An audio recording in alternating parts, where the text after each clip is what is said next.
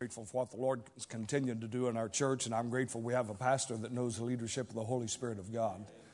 And as I thought about Miss Marcy needing the Lord, we'll certainly add her to our personal prayer list and pray that God will bring her soon into the family of God.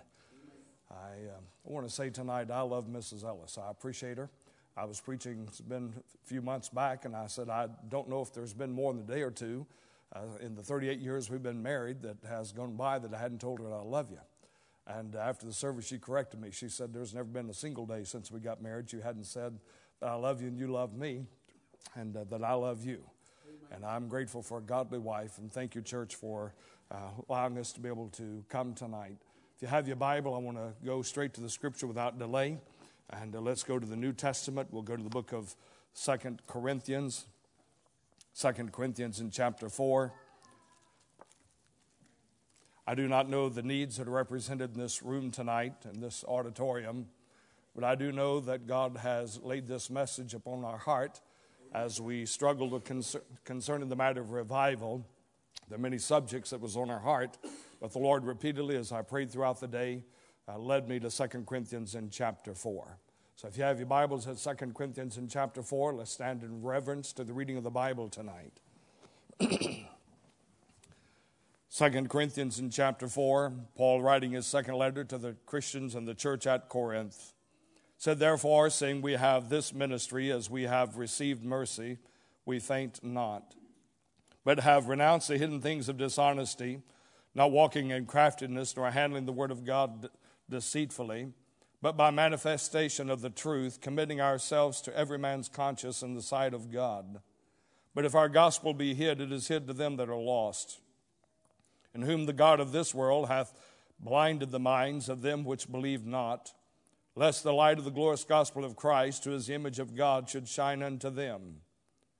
For we preach not ourselves, but Christ Jesus the Lord, and ourselves your servants for Jesus' sake. Let's pray. Our Father, as we bow before the throne of grace, we thank you for this day that you have set before us, and we thank you for the opportunity to be back in church tonight. Thank you for how the Holy Spirit of God has already moved in our midst and spoken to hearts. We thank you for the songs and the testimonies of Zion tonight. I pray for Marcy that the Holy Spirit of God would convict her. May she realize her great need of salvation, and I pray that you will help her to act upon that need. Father, I pray that you may work in her heart, and God, that she may not only be saved herself, but their family and her loved ones, that she'll be able to bring them into the church and into the kingdom of God. I would ask you tonight now that your blessings be upon the preaching of thy word. Our Father, if there are those that sit under the sound of our voice tonight that are lost and have never been saved, I pray the Holy Spirit of God would convict them and show them their need tonight. Now, Father, I'm assured that all of us sitting here tonight have loved ones that are lost without Christ. May you burden our hearts tonight, and may you lay upon us the burden for their soul, to pray for them, to witness to them, and to tell them about the Lord Jesus, his death, his burial, and his resurrection. I would ask you tonight now that you'll continue to bless this meeting. God, may you meet every need. You know the need of every heart tonight. And I pray you'll meet it according to your good pleasure. For we ask and pray it in Christ's name. For his sake we pray. Amen. You may be seated. As we have read the second letter of the Apostle Paul to the church at Corinth, in the opening verses of 2 Corinthians in chapter 4, we find that he is addressing the Christians in the church, where he says in verse number 1, therefore, seeing we have this ministry. And we know that he is addressing the believers because only those that are saved are called into the gospel ministry, called to serve the Lord. And he says we've received mercy and we faint not. And then he talks in verse number 2 of having renounced the hidden things of dishonesty and not walking in craftiness nor handling the word of God deceitfully. Aren't you glad that when we get saved and birth into the family of God that our lives change, our character changes? And only God can change the character of a man or a woman, boy or girl. He says, but by manifestation of the truth, commending ourselves to every man's conscience in the sight of God. But notice with us, please, in verse number 3 and verse number 4. But if our gospel be hid, it is hid to them that are lost. Notice he refers to the gospel being hid to those that are lost. The gospel is the death, the burial, and the resurrection of Jesus Christ. It is that which we have been given the divine commission to proclaim and to proclamate around the world and throughout our communities, our state, our nation, and the nations of the world. And he says, but if our gospel be hid. Can you imagine the gospel being hid to someone? That the gospel has never been shown to someone? That the gospel may literally live in the very midst of people that are without Christ, and yet they never one time see the gospel of Jesus Christ. I was born in Chatsworth, Georgia. I was raised, for the most part, throughout the Dalton region. My wife was born in Ringgold, Georgia.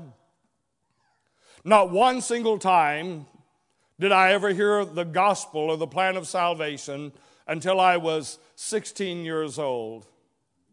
I'll not get into the details and the circumstances surrounding me receiving the gospel, but the first time that I received the gospel, where I was under conviction, was sitting in a jail cell in Sevierville, Tennessee. And in that cell, John 3:16 was inscribed on the wall with a tube of red lipstick or some type of a red crayon or marker. For God so loved the world that he gave his only begotten Son, that whosoever believeth in him should not perish but have everlasting life. And sitting in that cell that night, I was under Holy Ghost conviction. At the time, I didn't know it was Holy Ghost conviction, but I know this, I was miserable in my sin. And I remember sitting in that cell, and they had all the windows open in that particular cell block, and I remember sitting there freezing. There was no blankets or sheets or anything. There were just steel bunks. And as I lay on those steel bunks and I read John 3:16, I memorized John 3:16 as a sinner. I didn't know much about John 3:16. I had heard it and when I was a young man, but I didn't know anything about it. No one ever explained John 3:16, let alone give me the gospel of Jesus Christ. I was lost in my sin. And on the day that I was arrested for disorderly conduct in my sinful, shameful degradation, there was a group of young people in a city park that came up and reached into their pocket and they grabbed out a little piece of paper. I didn't know what it was at the time, but it was a gospel tract. They offered me one of them. I accepted it, and when I realized it was religious, I wadded it up, threw it on the ground. I gave them some choice words as a sinner and went about my sin. That night I was thrown in jail for disorderly conduct, and that's when I was thrown in a cell block with John 3:16 inscribed on it. That night there was a man that they threw in a cell beside me. I didn't understand it at the time. All the other prisoners were down at the end of that corridor, and they had segregated me from them. I didn't know it at the time, but two things from the police sheriff's department, from their mindset, they were segregating me because of my youth from the other prisoners. But in the providence of God, they had segregated me from the other prisoners because God wanted me in a cell block that had John 3:16 inscribed on the wall. And that verse did its work. That night, they threw a guy in the cell beside me, and I don't mean to be vulgar tonight or rude, but honestly, I've heard the old expression, growing up, drunk as a skunk. And that man fit that description. If there ever was a man that fit the description, it was that young man. And while he sat in that cell block in a drunken stupor, all he could talk about was Jesus Christ and him crucified and risen again to save sinners. And I was under conviction. If I could have got through those bars, I would have shut him up. But more than likely, he would have shut me up. Been the young teenager that I was. I had an uncle that came and paid my bond and bail and took me back to Dalton, Georgia. Actually, the police transferred me back here, and he came and paid my bond and bail and took me to live with him. And long story short, I went to church that Sunday morning, and the preacher preached, and he preached on everything that I'd ever done. I felt like the lady at the well in John's gospel when she met the Lord and went in the city and said, "Come see a man that told me all that ever I did. Is not this the Christ?" And that morning I looked over at an uncle who was listening to the preacher, and he was snickering under his breath, and he was watching me in his peripheral vision. And I thought to myself, I know exactly what's happened here. Everything I'd ever done, that preacher was preaching against it that morning. And I thought, I know what happened. My Uncle Dwight has gone to the preacher and told him Terry Ellis is going to be here, and he's done this, and thus, and you need to let him have it. I had, and I'll use prison terminology here, I had cased out what I considered to be the church. There were exits up front, there were exits in the back, and one exit to the side. And after I looked at it, I thought, this is my closest exit. And what I'm going to do when that preacher says his last amen, I'm going to hit my uncle in the mouth as hard as I can, and I'm going to run for my life. Now, you'd have to know my Uncle Dwight is an ex-paratrooper in the Vietnam War. He was a man's man.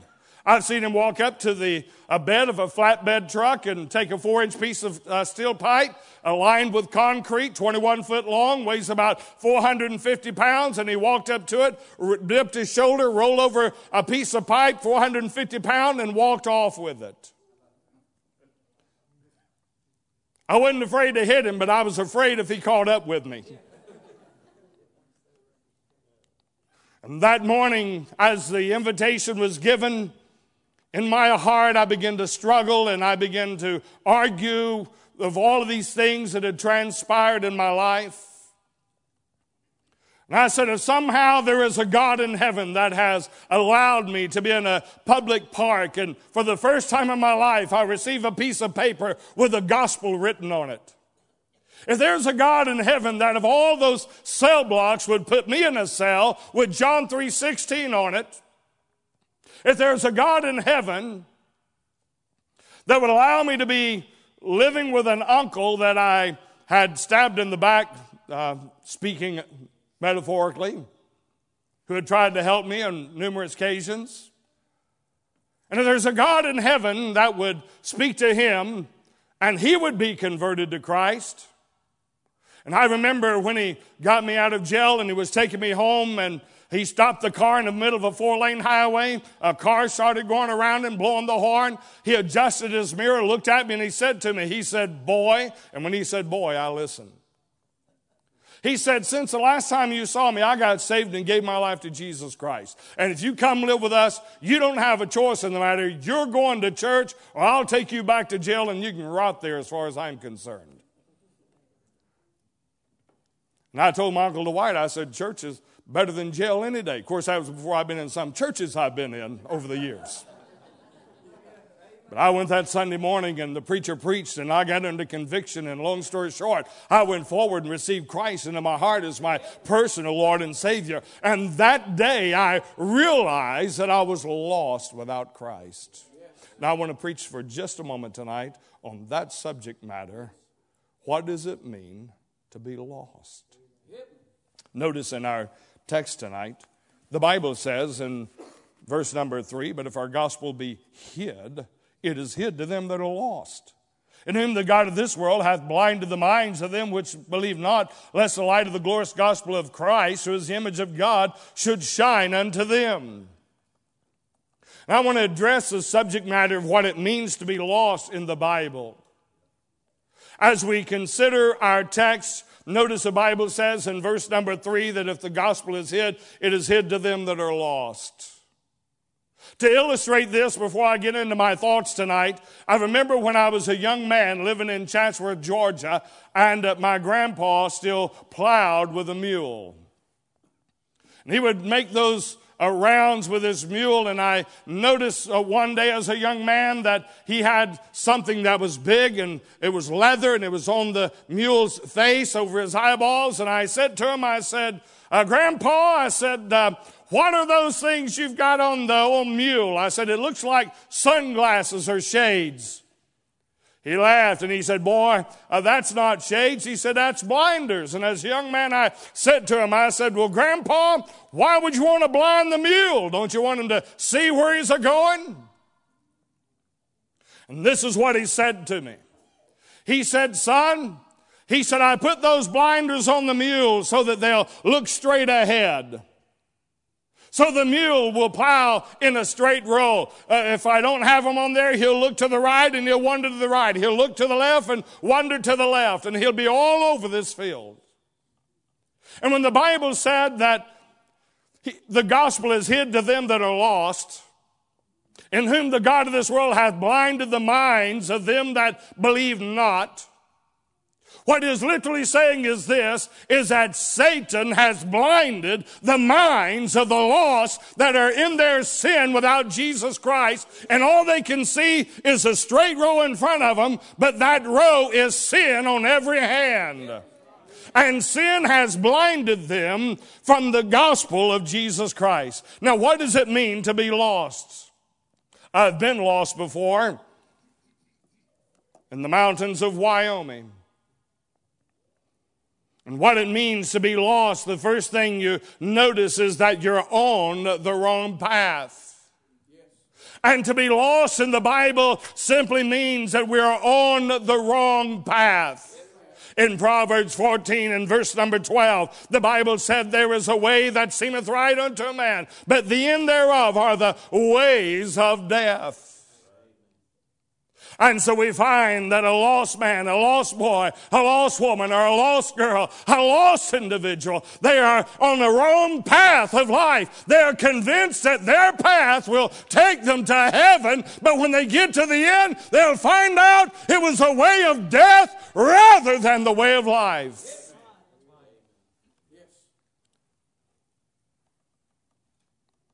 The Bible gives us an example in Luke's Gospel, chapter number 18, verse number 18 through verse number 27.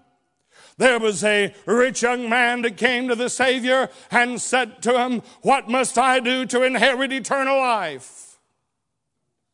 First off, he asked the wrong question, for there's nothing we can do to inherit eternal life. It's already been done on Calvary through the shed blood of Jesus Christ. And the Bible says that Jesus began to quote some of the 10 Commandments. In fact, if we were to take time to turn to Luke's Gospel chapter number 18 and begin reading in verse number 18 and read it, you'll find that Jesus quotes 5 of the 10 Commandments found in the book of Exodus. So is Jesus trying to say to this young man that if you want to have eternal life, just keep the golden rule, keep the 10 Commandments, and you'll find that at the end of life's journey, you'll be in heaven and have eternal life? No. You say, preacher, why did he only quote 5 of the 10 Commandments? If you'll read the context, he stopped shy of thou shalt not covet. This man had a problem with covetousness. You see, envy is after position.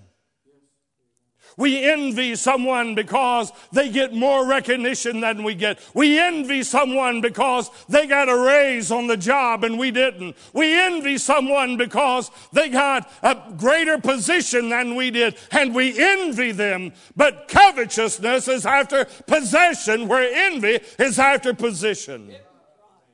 And the Bible said, thou shalt not covet thy neighbor's wife. It belongs to another man. She belongs to another man. And thou shalt not covet him. And so Jesus stopped shy of thou shalt not covet, knowing that this man's sin was covetousness, to get more wealth and more things and more monetary value in his life. But we find 3 things in this passage of Scripture. Jesus stopped shy of the 6th commandment, and the Bible said that the rich young man looked at him and he said, all these have I kept from my youth up. Notice this rich young man was a religious man. He knew the 10 commandments. He had been taught the 10 commandments. And he replies to the Lord and says, all these have I done from my youth up. In other words, he says, I know the Bible, I know the commandments, I'm a religious man, so am I going to have eternal life? May I say to you that religion will never get someone to heaven? Religion is only found 5 times in the Bible, in the Word of God. In fact, the Bible goes so far as to define what religion is. In the book of James, he said, pure religion and undefiled faith before God and the Father is this, to visit the fatherless and the widows in their affliction, and to keep himself unspotted from the world. You want religion according to the Bible? Live a morally clean life. Take care of widows and orphans, and you'll have religion. There's just one problem with religion. You'll never find one single passage of Scripture where religion is associated to taking one to heaven. This man was self-righteous. In verse number 21, he said, all these have I kept from my youth up. Religion will not get you to heaven. Self-righteousness will not get you to heaven. Can you imagine the mother and dad that have gone down the path of some religious organization and ritual, and they have lived their whole life and raised their children and grandchildren and possibly their great-grandchildren in these religions, and they get to the end of life's journey and realize that they have chosen the wrong path in life and they do not know Christ as their Savior?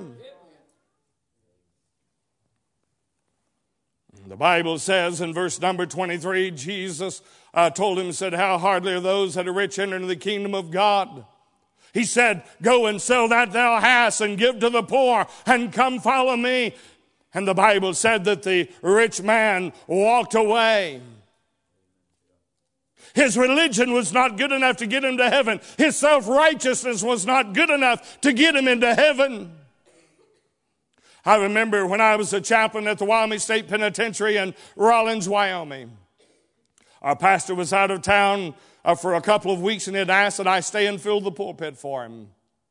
I stood to preach on a Sunday morning, and I preached, and in my message, just off the top of my heart, I said this statement. I said, you can be sitting under the sound of our voice and have all the degrees you want. You can even have a doctor's degree, a master's degree, a bachelor's degree, associate's degree, a certificate of education, and die lost in your sin and go to hell without Christ, and there you'll spend an eternity. During the invitation, there was a man stood up in the back of the auditorium, started down the aisle, and I thought, glory to God, someone's going to come and get saved and birthed into the family of God. But he got in front of the pulpit and he looked up and he pointed his finger and he said, sir, I don't believe a word you preached this morning. He said, furthermore, he said, I won't ever be back to this church again. I thought, well, I don't know what my pastor would have told him. And I didn't say it out loud, but I'm thinking to myself, with that kind of an attitude, I hope you don't come back again. And I didn't tell him that, but that was in my mind and heart. He turned and stormed out the door. That night, I stood to preach, and God had laid a message on my heart, and I got about 10 minutes or so into my message, and the door of the back of the church slung open, and in walked that same man, sitting in the very back of the auditorium. I wish I'd known he was coming before I started preaching a message God had laid on my heart. I might have been tempted to change.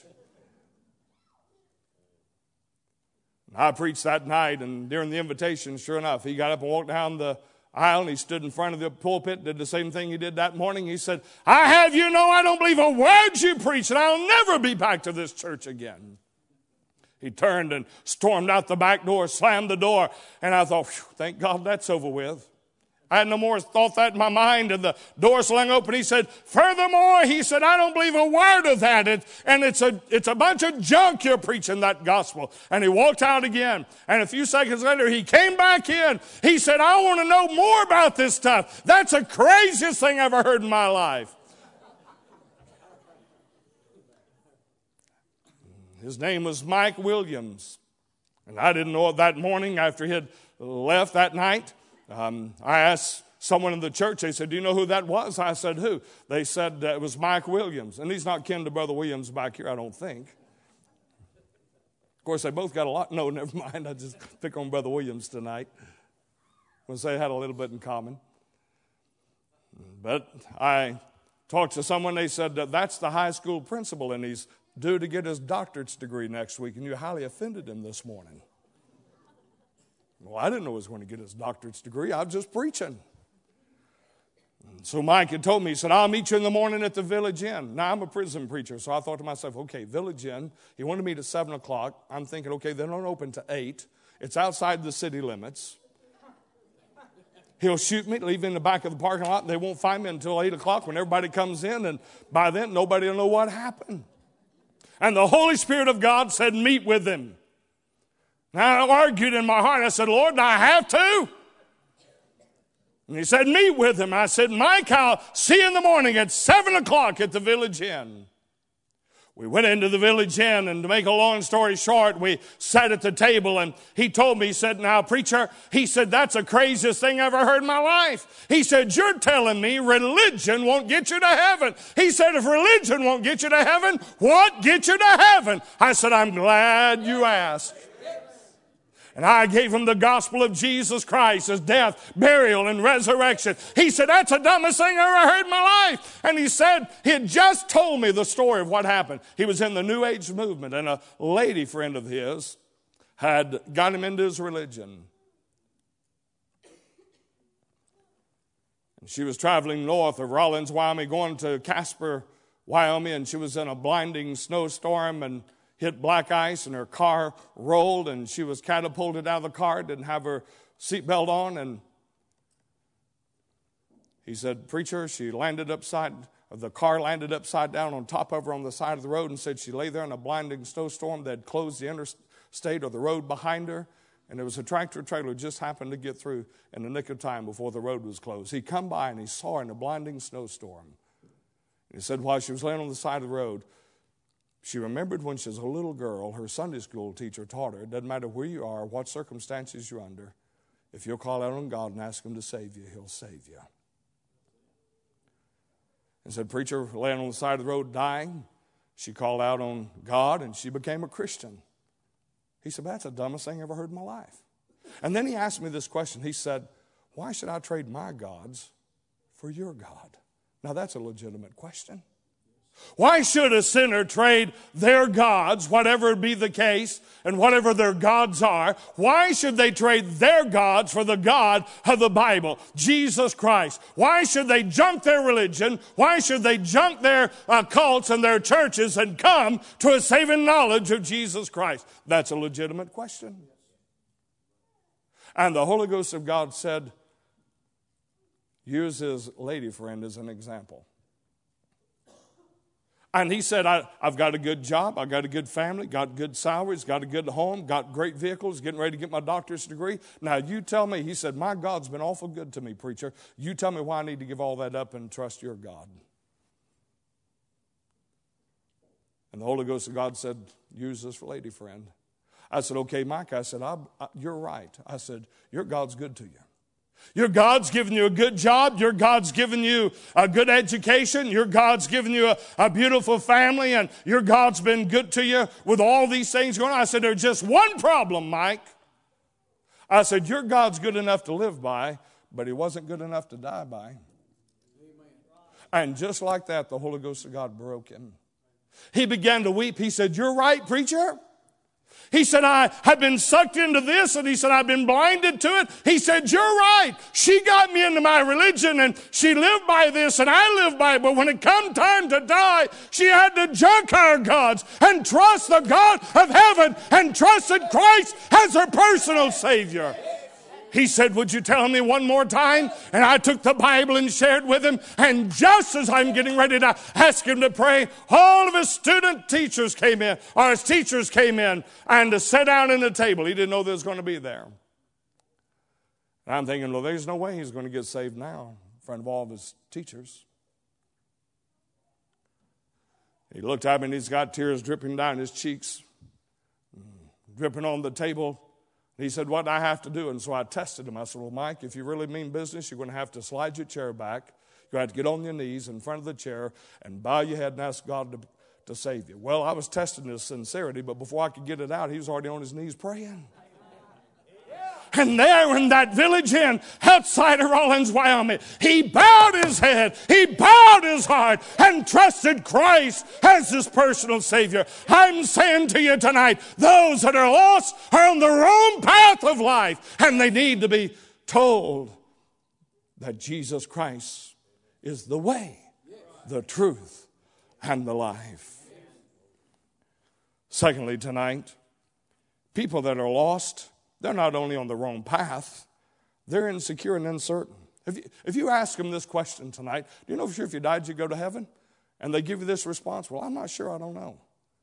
They're telling you the truth, friend. They don't know. They are uncertain. They're insecure. They're putting their hope in the things of this world, and it brings an uncertainty, an insecurity about them. The Bible says in the book of Proverbs, chapter 27 and verse number 1, boast not thyself of tomorrow, for thou knowest not what a day may bring forth. There is a certain insecurity of those that do not know Jesus Christ as their personal Lord and Savior. You find in the scriptures the man in Luke's Gospel, chapter 12, verse number 15 through 21, and he looked out over his fields that God had blessed him and his crops were abundant. And he said, I know what I'll do. Thou hast many goods laid up for thyself. And he said that he'd tear down the old barns and build bigger and better barns. And he said, I'll build those barns, stock them full. And he said, I'll eat, drink, and be merry. But God looked over the banners of heaven, and this is exactly what he said. Hey, thou fool. Tonight all those things are going to be required of thee, and then who shall these things be? This man was living in a false security. There was an uncertainty. In Matthew 16 and 26, the Bible said, what shall it profit a man if he shall gain the whole world and lose his own soul? Or what shall a man give in exchange of his soul?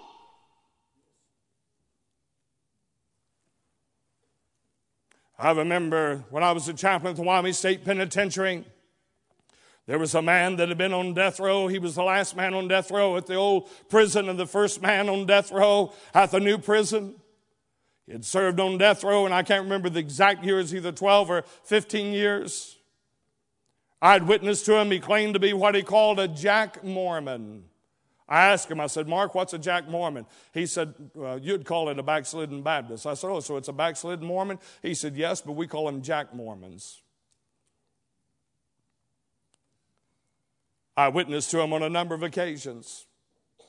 The day come for his execution, he said, preacher, I want you there. I went back, in fact, in my office at the Ministry of the Rock of Ages, I have on my shelf a Bible that I'd taken back and given to him with the scriptures marked on how he could be saved. I've got it stuffed full of gospel tracts. I gave him a dictionary and a Strong's Concordance, a Haley's Bible Handbook. I didn't have a lot of resources to distribute at that time, but I gave him what I had. And I went back numerous occasions trying to tell him about Christ. He said, preacher, when I'm executed tomorrow, I want you to come and witness it.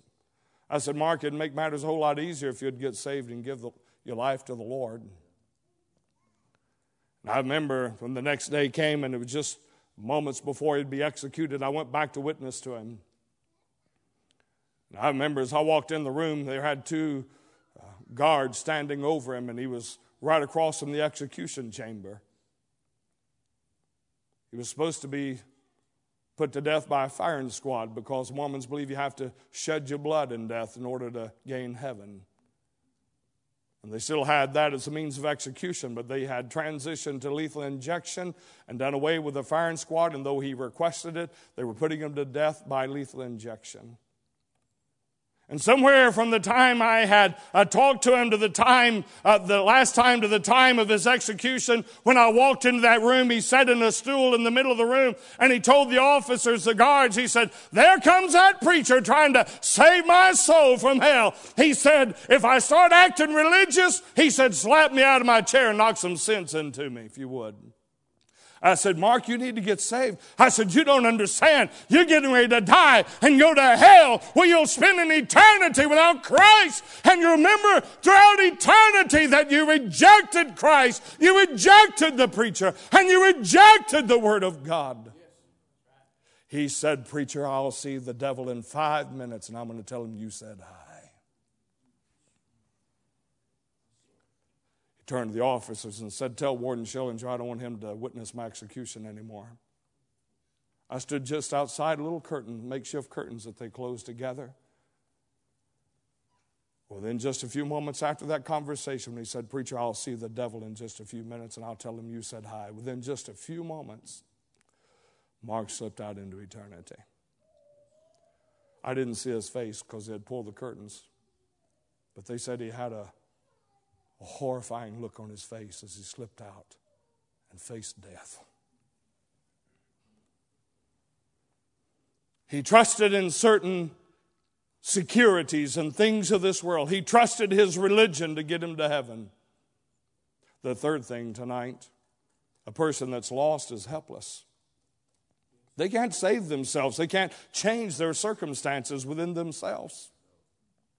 There's a man in Mark's Gospel, chapter 9, verse 14 through 29, who came to the disciples, and the Bible said that his son was demon-possessed, and they couldn't do anything for him. He'd come to the Lord Jesus Christ, and the Bible said that he cast the demons out of him. And we find that as he came before the Lord, here this man, he said, if I take him by the fire, he jumps into the fire to burn himself. If he goes by the water, he jumps in the water to drown himself. Can you imagine being a dad and you can't take your son fishing or hunting or even roast marshmallows by a fire because he's suicidal?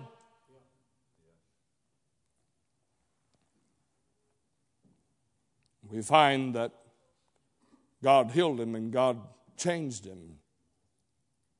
And in this example, I'm going to give you three very brief things tonight because I want to get to my last thought or two.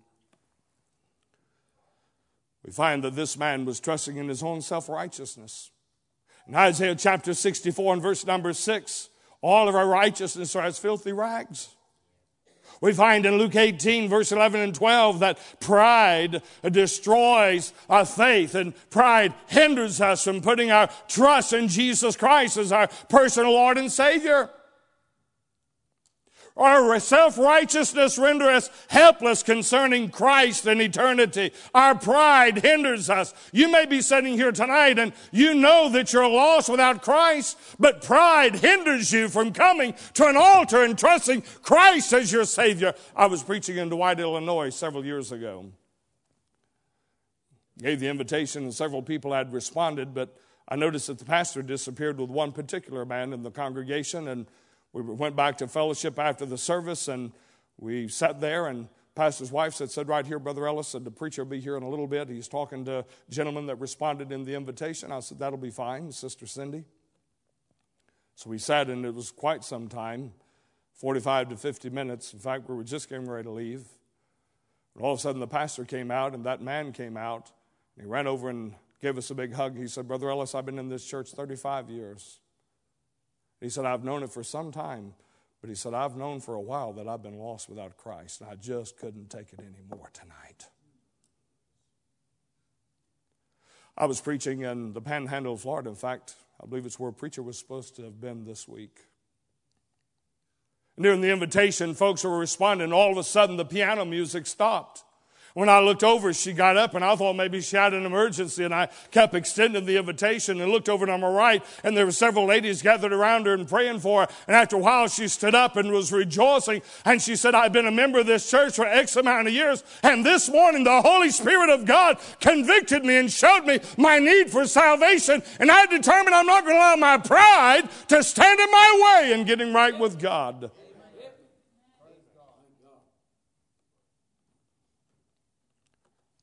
The fourth thing I want you to realize tonight of lost people, and that is that there's only one way for them to be saved and found, and that's Jesus Christ. You say, preacher, what's the big deal about so many people dying in our generation? The big deal is this: most of them die without Christ. And we've been commanded to take the gospel to them. John 14 and verse number 6, he said, I am the way, the truth, and the life, and no man cometh unto the Father but by me. Do you believe that tonight here at Bible Baptist Church? That Christ is the only way to heaven. He's not one of the ways or a multiplicity of ways. He is the way, the truth, and the life. And Jesus said, no man cometh unto the Father but by me. I thank God I'm a Baptist. Unashamedly, I'm a Baptist tonight. Someone asked Dr. B.R. Lincoln, said, Dr. Lincoln, what would you be if you wasn't a Baptist? And instantly he said, well, I'd be ashamed of myself. That's what I'd be. I'm a Baptist, but let me tell you, the Baptist didn't die on the cross of my sins. Jesus Christ died on the cross of my sins. The church didn't die on the cross. Christ loved the church and gave himself for it. There's only two things in the Bible that God loves so much, he gave himself for. One was the church in Ephesians chapter 5. Christ loved the church, I just quoted, and gave himself for it. Secondly, is sinners. For God so loved the world that he gave his only begotten Son, that whosoever believeth in him should not perish, but have everlasting life. And my friend, outside of those two things in the Bible, you'll find nothing else that Christ loves so much he died for. You say, nobody loves me tonight. You're wrong. Christ loves you and gave himself for you.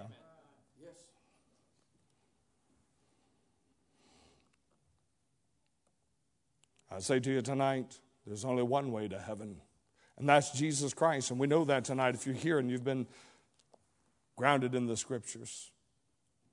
Acts 4 and verse number 12. Neither is there salvation in any other, for there is no other name under heaven given among men whereby we must be saved. Behold, now is the acceptable time of the Lord. Behold, now is the day of salvation.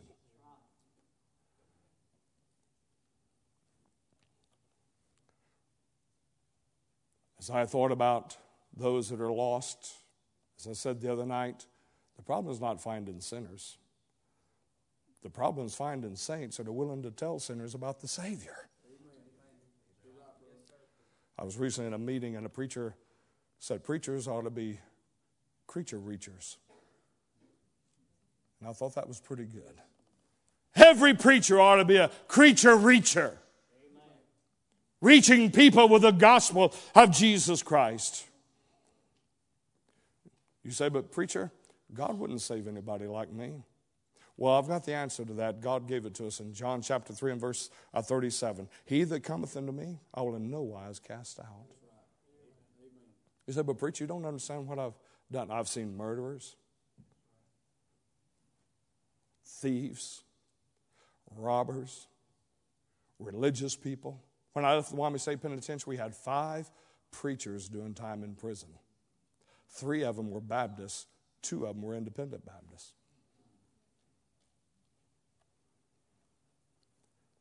I'm reminded some years ago,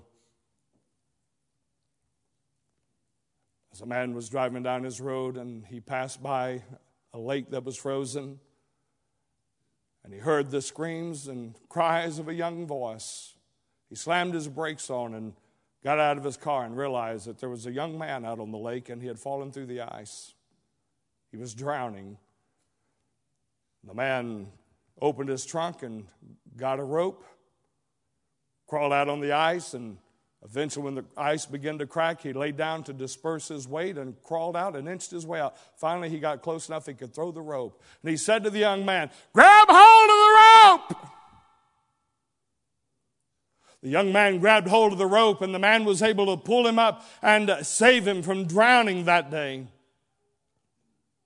Years had passed, and the young man had gotten in trouble with the law, and he stood before a judge, and as he stood before the judge, and the sentence was passed upon him, all of a sudden it registered with that young man. He said, Your Honor, may I say something? And the judge gave him liberty to say, he said, sir, he said, Your Honor, he said, when I was a little boy, he said, I was on a lake and on the ice, a frozen lake, and the ice cracked and I fell through. And there was a man coming by, a passerby, who heard my cries for help. And he stopped and he risked his own life. He crawled out on the ice and threw me a rope. And he saved me that day from destruction. He said, Your Honor, I believe you're that man. And by now the judge and him both are weeping. The judge looked at him and says, Yes, sir, I was that man. And the man said, But, Your Honor, I don't understand. You saved my life that day, and today you sentenced me to die. And the judge looked at him and says, Young man, that day I was your Savior, but today I'm your judge. I want him to come to the instruments and get ready for an invitation tonight. I don't know the needs that are here, but I was thinking about an illustration that would illustrate salvation and what the Lord's wanting to do. I thought about working in prison ministry and prison work. If our grandchildren at home, someone were to break into our home and they took the life of our children, and I took off after them and I caught them with my hands and I took their life from them, that would be retribution. If them people broke into our home and I went out after them and I grabbed hold of them with my hand and I said to them, I don't understand why you would take the life of my grandchildren, but I'm going to take you to the authorities, and the authorities do what they do and they prosecute them, that would be justice. If I went out after that individual and I caught him and I said to him, I don't understand why you would do that, but I'll tell you what I'm going to do. I'm going to let you go. That would be mercy. But my friend, God's not looking for retribution. He's not looking for justice, and He's not even looking to give us mercy.